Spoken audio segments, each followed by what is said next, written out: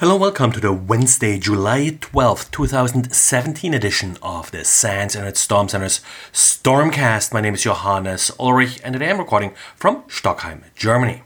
Well, with Patch Tuesday, let's first cover that part quickly. Microsoft released fixes for a total of 57 vulnerabilities, 19 of which Microsoft rated as critical and 24 allowed for remote code execution.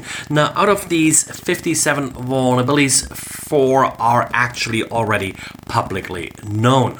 The publicly known ones are actually not the ones that I would consider the most critical in this release. The first one and the only publicly known vulnerability that Microsoft considers critical is a remote code execution vulnerability in HoloLens. That's Microsoft's VR gear, not very commonly used, so I don't really see it as that super important.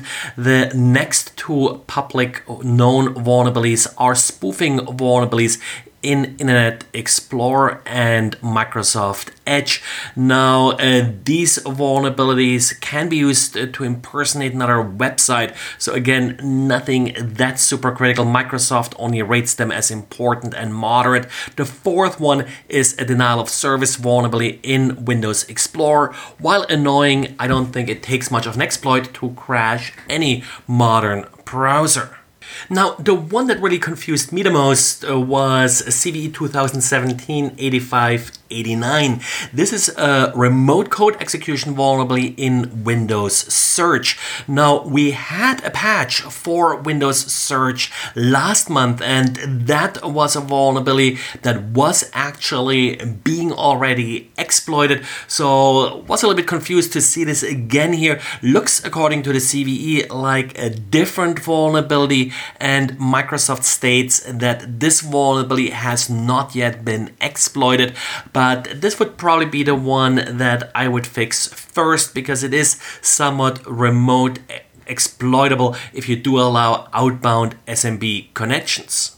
Interesting also is CVE 2017-8588. This is a remote code execution vulnerability in WordPad. Yes, WordPad, not Microsoft Word.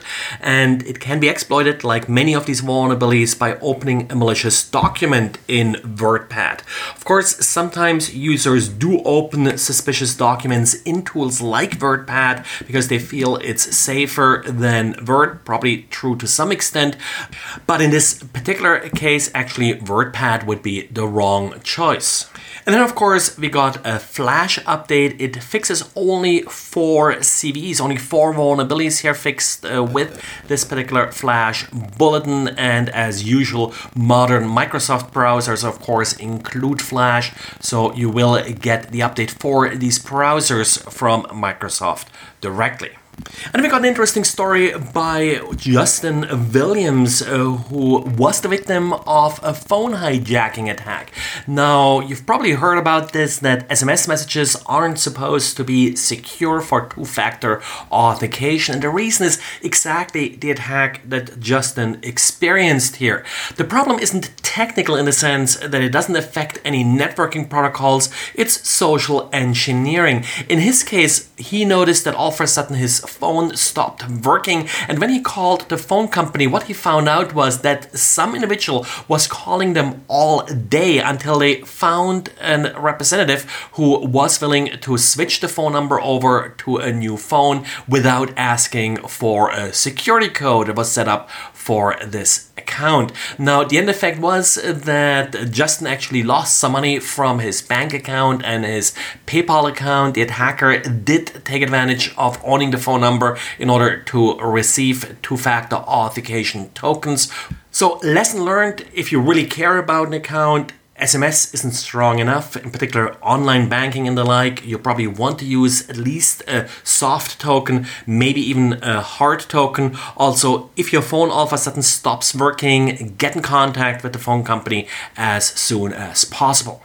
And a few days ago, I talked about a systemd vulnerability. The problem here was that if you try to run a service using systemd under a user that's actually invalid, typically starting with a number, that the service would instead start as root. Now, systemd initially disputed whether that's actually a vulnerability. They were somewhat right about it because you already have to be root in order to change these configuration files, but apparently they changed their mind and are going to fix this problem now. This issue will be treated as an invalid configuration and the affected service will just refuse to start. Probably a sensible solution in this case. Well, that's it for today, so thanks again for listening and talk to you again tomorrow.